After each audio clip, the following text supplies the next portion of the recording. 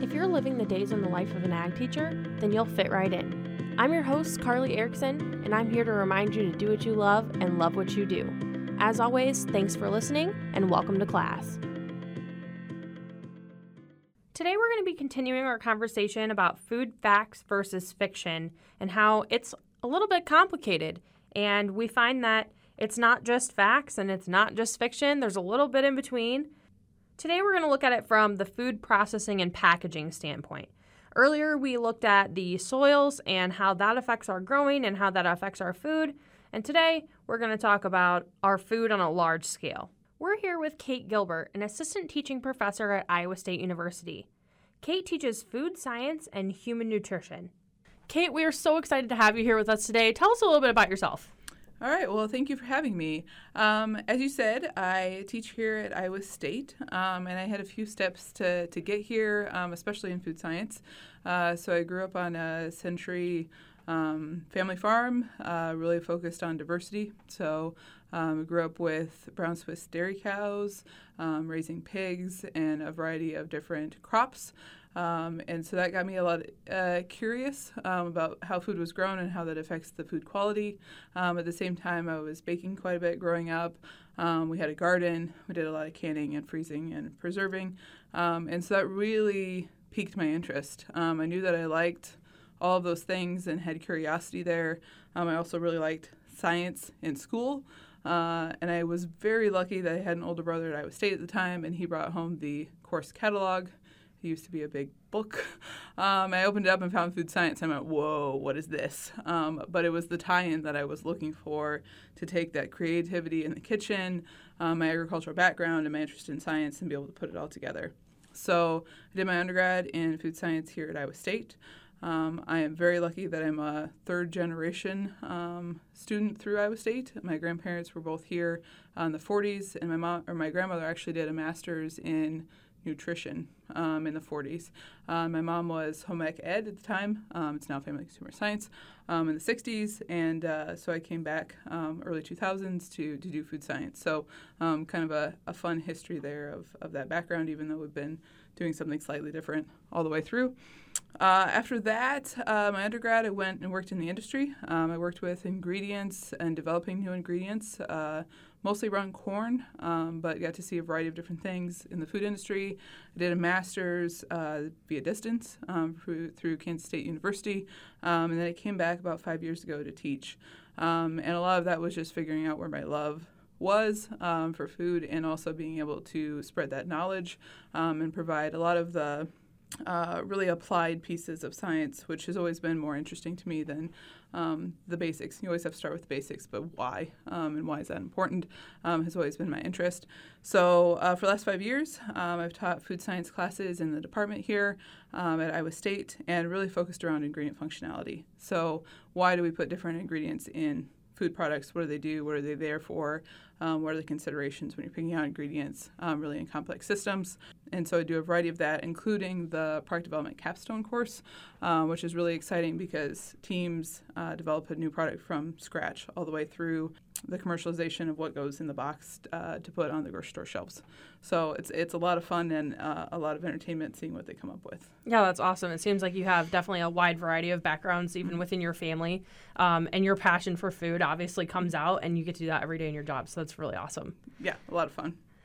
So what would you say are the real facts versus fiction of our food system? So it's very complicated. Whenever I see fact versus fiction or any sort of media soundbite that says something is good or something is bad, I get frustrated because it's so much more complex than these are good things, these are bad things. We see so many diets today that are excluding food groups entirely. That might be okay for the short term, but long term that's not going to be beneficial. We see media clips that are extrapolating out of journal articles where it might have said that there's antioxidants in dark chocolate and that might be beneficial to your health. And then you just see the media clip like, eat more dark chocolate, right? So not really telling the full story. And so it's just a lot more complex We do tons of research, tons of great research comes out of Iowa State and many of the other land-grant institutes, but we don't have all the answers. We also see scientific studies based on how they're set up that give differing results. And so to just do fact and fiction and say everything over here is a fact and everything over here is fiction gets difficult to really put things in boxes like that, because there's usually more to the story. Just nothing is that clear cut. It's often more gray than that. Right. Absolutely. I agree. How would you say that consumer mindsets have evolved over time? Yeah, so that's really interesting to look through history. I always try to touch on a bit of history with like the basic food and the consumer class that I teach.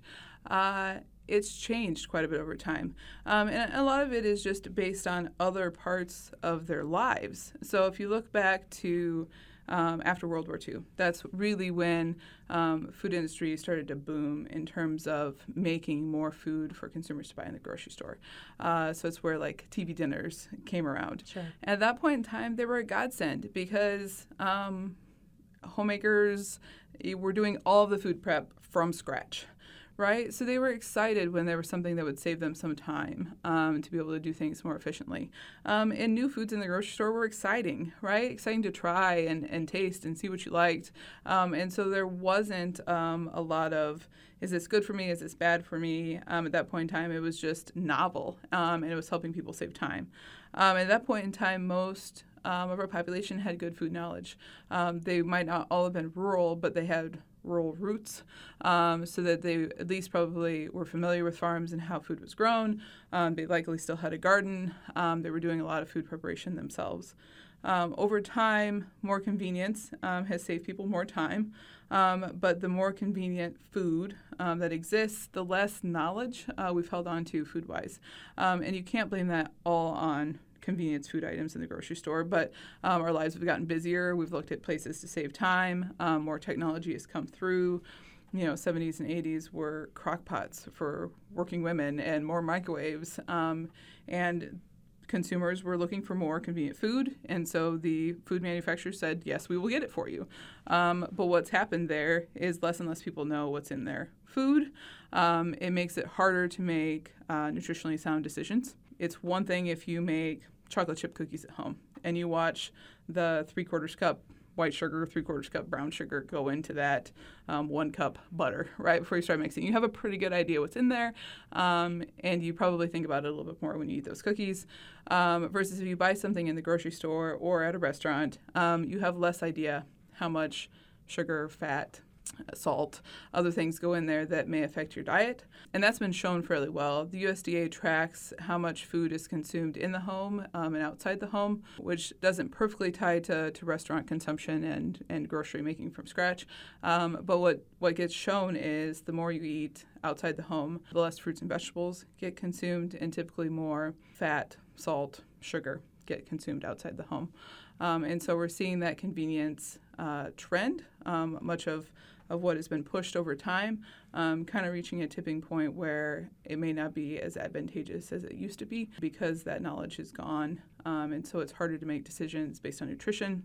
It's also harder to make decisions based on economics because the more work you do making your own food at home, you can save money. But if you don't have that knowledge anymore, then you don't have that capability or that flexibility if your economic situation changes. And so it's really interesting that everything has evolved over time. The consumers have evolved over time, the food companies have, but they've sort of gotten themselves into a position that is not necessarily beneficial, even though they've gotten themselves there together. Sure, yeah, absolutely. I think definitely over the generations, we've seen lots of changes and the way that people think and the way that we eat. And like you said, I mean, these large-scale producers, they gave us what we asked for. Mm-hmm. And for that time, it was necessary. And now I don't know if it's necessary anymore. Mm-hmm. So based off of that evolution, what are our consumers asking for today? Yeah, so there's two pieces to that. There is a large portion of the population, and probably all of us to some regard, when we buy food in the grocery store or if we go to the restaurants to get food, we want food to taste good, right? There's a secondary line here that we'll talk about, but if food doesn't taste good, you're only buying it once, right? You're not coming back. So there's it's hard to forget, we kind of lose sight of that sometimes because there's many other things that we're also asking for with food. But it has to taste good. It has to look good. It has to be something we want to go back and eat again. And for a large portion of the population who's not very loud about their habits necessarily, that's what's driving what they're going to buy in the store. It's convenience. Does it taste good? Does it fit my budget and my lifestyle?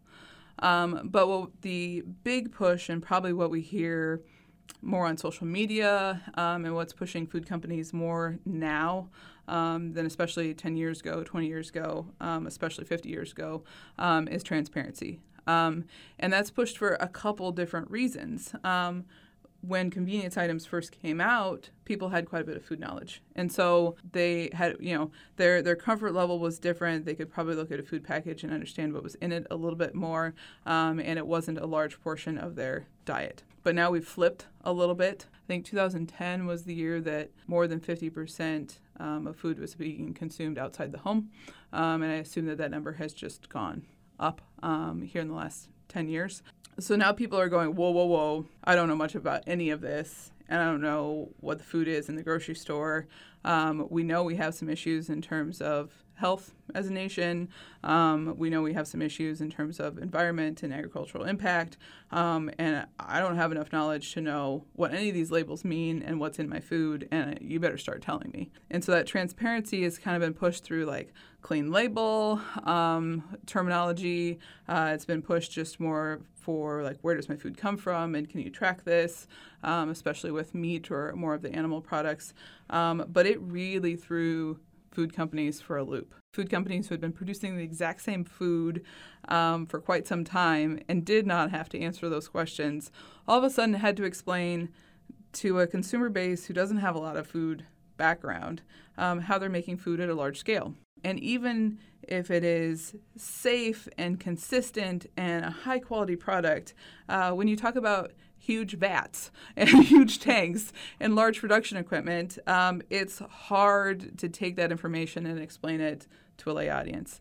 And so many companies, I would say, stuck their head in the sand and went, oh, I hope this goes away. Right? Yep. We don't want to have to explain this. Other companies have taken a stab at it. If you see some packaging that shows what's in it. So I think Naked sometimes shows like how much of each fruit went into their juice drink. I've seen some other bars do that. I've seen more packaging on like, where is this sourced? So like chocolate or coffee often has that story, like, these are our producers and we have a relationship with them, and this is, the supply chain of how we get the product there. We're starting to see a little bit more of that transparency. But I would say for a large portion of the food industry, they went, oh, geez, because it was so different than how they started out, and it was so different than what consumers had been asking for up until, I don't know, I would say in the last 10 years, maybe that transparency push has come around. Yeah, absolutely. So are we seeing consumers have an interest in the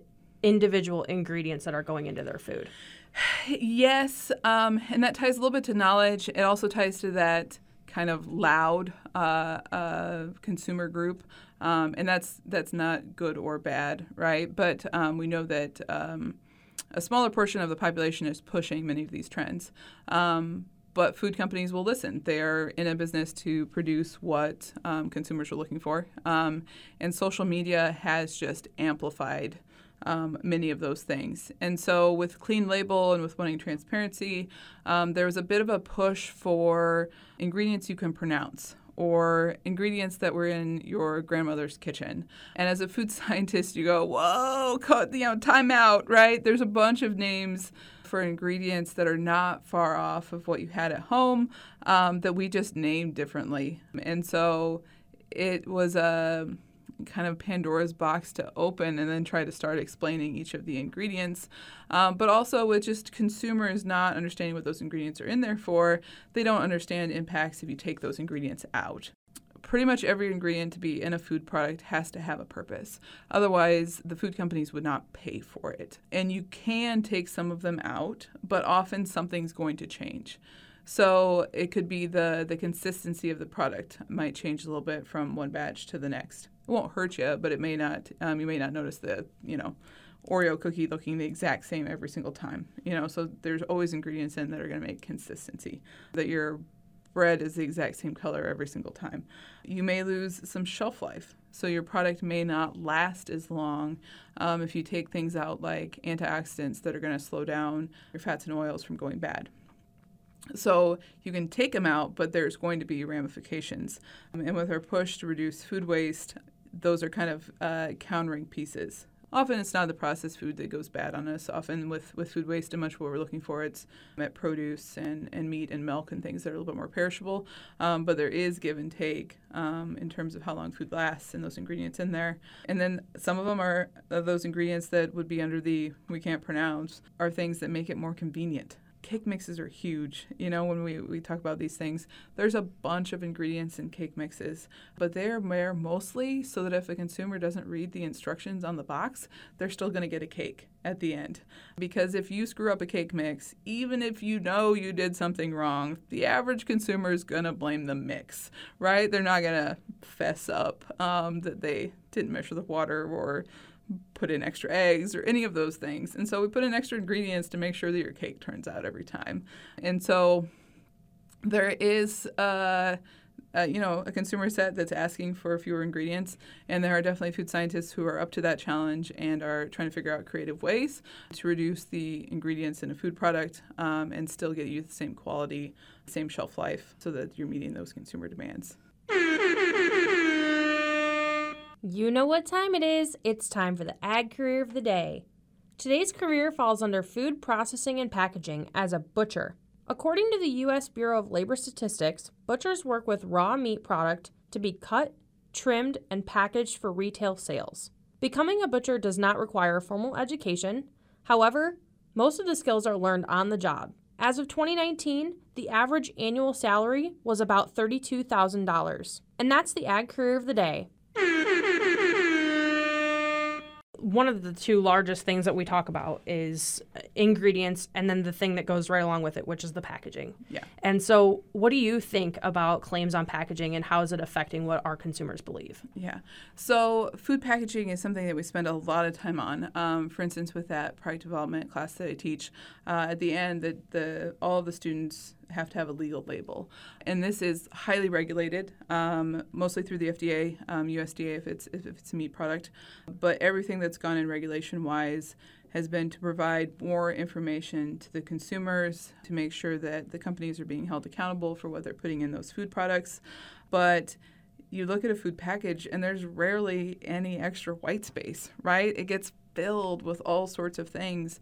And so our loss of food knowledge and the additional things that go on food labels make it confusing. And so there's definitely a consumer set who understands what's on food labels, but there's a bunch who don't. And because there's so much stuff on there, it is probably quite intimidating to start.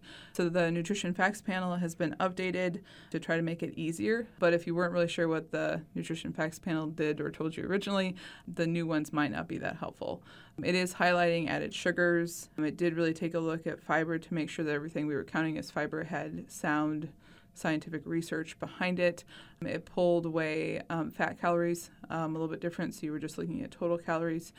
So it should be helpful, but again, confusing. Added sugars is extremely confusing if you read the regulations. The idea was to be able to differentiate between natural sugar and fruits and vegetables and like the lactose in milk compared to the added white granulated sugar or high fructose corn syrup or things that were being added.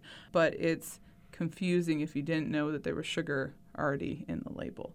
So everything that's been done food label wise is meant to be helpful, but I'm not sure it's really working for the average consumer. Yeah. What about label claims that are about how our food is grown? Yeah, these get even more complicated. So if you're not really sure what the health claims or the nutrient content claims or the nutrient facts panel or ingredient deck is telling you, then it's a whole added layer of confusion when it comes to how food is grown and how that comes on labels. It is important, though, for a consumer set who wants to know more about how their food is grown. And that's how we know that the shift and what's kind of pushing transparency, that shift of wanting convenience for so long and kind of losing some of that food knowledge is turning back around because we're seeing some of these questions about wanting to know more, potentially with folks who have held on to food knowledge all the way through, but also with some who haven't and are realizing that's something that they want to know more about. But then you start to get lots of things on social media that are going to tell you, either something is going to save the world or going to kill you. And it's far more complex, and that's really where that fact and fiction kind of gets crossed off. Right. Organic. Organic has a national standard. There's a lot of regulations that go with it. There's a ton of paperwork and tracking. There's an organic standards person who's going to come check all of that paperwork. But at the end of the day, you have to trust those growers. And the purpose of organic was a lot of the methods and the thought process about organic. But what really gets regulated is things that can be measured and tracked. And so you've got some discrepancy there. And another thing that we really find is it often has to do with soil health, with what varieties of crops are being raised that are being called organic, that's going to tie to your nutrient content. And so you could still be under organic standards and maybe not raise the varieties that are going to give you the most nutrient content, or your soil might be depleted of micronutrients, and that's going to affect your nutrients in the final food. Or you could do the exact opposite of that and have a higher nutrient claim. And so often organic gets thrown out as not worth the extra money because we have not been able to show nutrient content difference between organic and standard.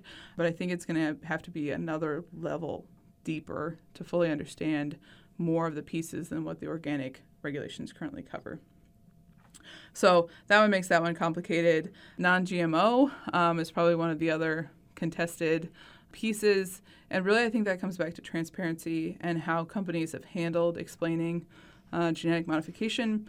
And I think it's fair to say that it was not well done, right? It was not well explained.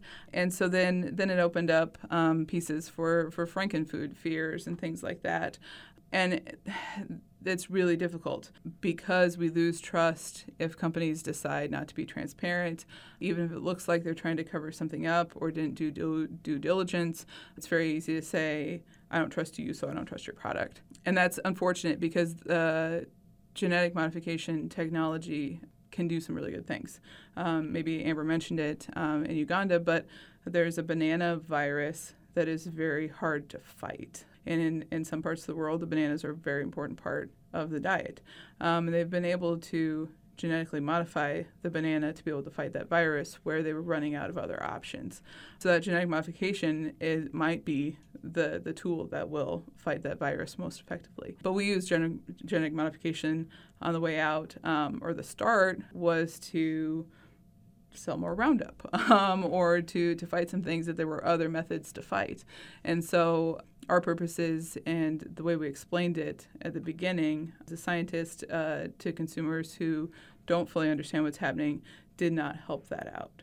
Right. Yeah. And I think you bring up a good point with the bananas. So for me, as a general consumer, I would say, the GMO for that is fantastic, right? Mm-hmm. Because it saves the banana. Mm-hmm. But what does that do for their economy? I mean, think about it. What would they do there without that? Yeah. And that's very much a subsistence population where, they might all have a banana. It's not a tree. I think it's technically a grass, but it looks like a tree in their front yard. Everybody needs to keep one alive. Right. But much of that research was done, and then they slowed sending it out because the consumer perception, even in Uganda, was such that they did not trust GMOs. And so if there had been more transparency, if there had been more open of how the scientific research was done ahead of time, that might have helped. But as soon as you cover things up or you're very secretive about how you do things, that leads to questions. Right. Yeah. I would say so for most of this, we're talking about large-scale food production and also, obviously, our produce. What about the animal side? Yeah, so the animal side is really, I would say, a dichotomy right now. You have large-scale confinement or feedlot operations, and then you have kind of your small-scale niche. There's a lot of conversation right now about meat and how much we should be consuming and how it affects the environment. And we often just get livestock's bad, eat plants. And we're like, whoa, time out. This is far more complicated than that. Yep. and it really is looking at efficiency in a bunch of different definitions. So efficiency of growing a lot of livestock in a small area and producing a lot of food is one definition, but it often doesn't factor in the true cost of food. And a lot of that is environment right now. It does not matter on how you define efficiency of production. In the state of Iowa, we have way too much livestock. It does not matter if you take care of all of that manure perfectly. There's just far too much of it for our land mass. And so you have to stop and say, whoa, we have to figure out a way to reduce our animal numbers in Iowa just based on numbers alone. There's other things you can do to manage that manure as efficiently as possible, but the sheer mass is what causes so many problems. And so, really what we're looking at with label claims is humanely raised. That's probably the one you see the most often. They're trying to add transparency on, you can track back to your farmer, or here are the farmers that are raising for us, and these are our standards and how things are done, which can tie to we're doing it at a smaller scale, we're making sure we have enough land, we're making sure that they're well taken care of so they're healthy animals, you don't have as many inputs. But it raises that larger question, which the media, I feel like, is not doing a great job. And it's how do we balance what we know is good about animal agriculture, animal nutrition, with what we need to do change-wise for environment. A lot of times everybody goes plant-based, oh my God, that's amazing, let's do this. And you're like, well, I think there's some really interesting things. As a food scientist, I'm absolutely enamored with taking ingredients and trying to create meat functionality with plant-based ingredients. But you also know if you're going to make a protein content claim on a food package, which is confusing but is often a goal, you have to look at digestibility of protein and you have to look at the amino acid profile of protein. And plant-based proteins just don't stack up to animal-based proteins the same way. It doesn't mean you can't get some of your protein from there, but it's not going to be as efficient and it's not going to be the essentially amino acids that we need. And so to just say animals are bad and all plants are good, it gets so much deeper than that to figure that out. Consuming less meat probably makes sense, but asking more questions about how are those plants being raised? Are you following good practices with soybeans and peas? Are there cover crops? Are you taking care of your soil? What's your rotation? All of those things have to be answered too if you're going to really look at it from an environmental standpoint. Sure, yeah, absolutely. I think a lot of things we talk about, and Amber and I mentioned this as well, is it's really easy to get caught up on kind of the negatives, right? Mm-hmm. And we see that social media really pushes those negatives. Mm-hmm. And I think it's important that we take a moment and kind of address the positives. So, what are some of the new things in the industry that you are excited about? Yeah. Well, as a foodie, going into grocery stores, going into restaurants, and seeing people caring about food and just new food items showing up is exciting because food industry folks are paying attention to us wanting more fruits and vegetables and having fun ways to consume more fruits and vegetables, who are showing where food is coming from, who are including more whole grains, things like that. It is still fun to go to the grocery store and look at new products. But the other thing that I think I find more exciting is coming back to my agricultural roots and listening to some of the conversations about how food is raised.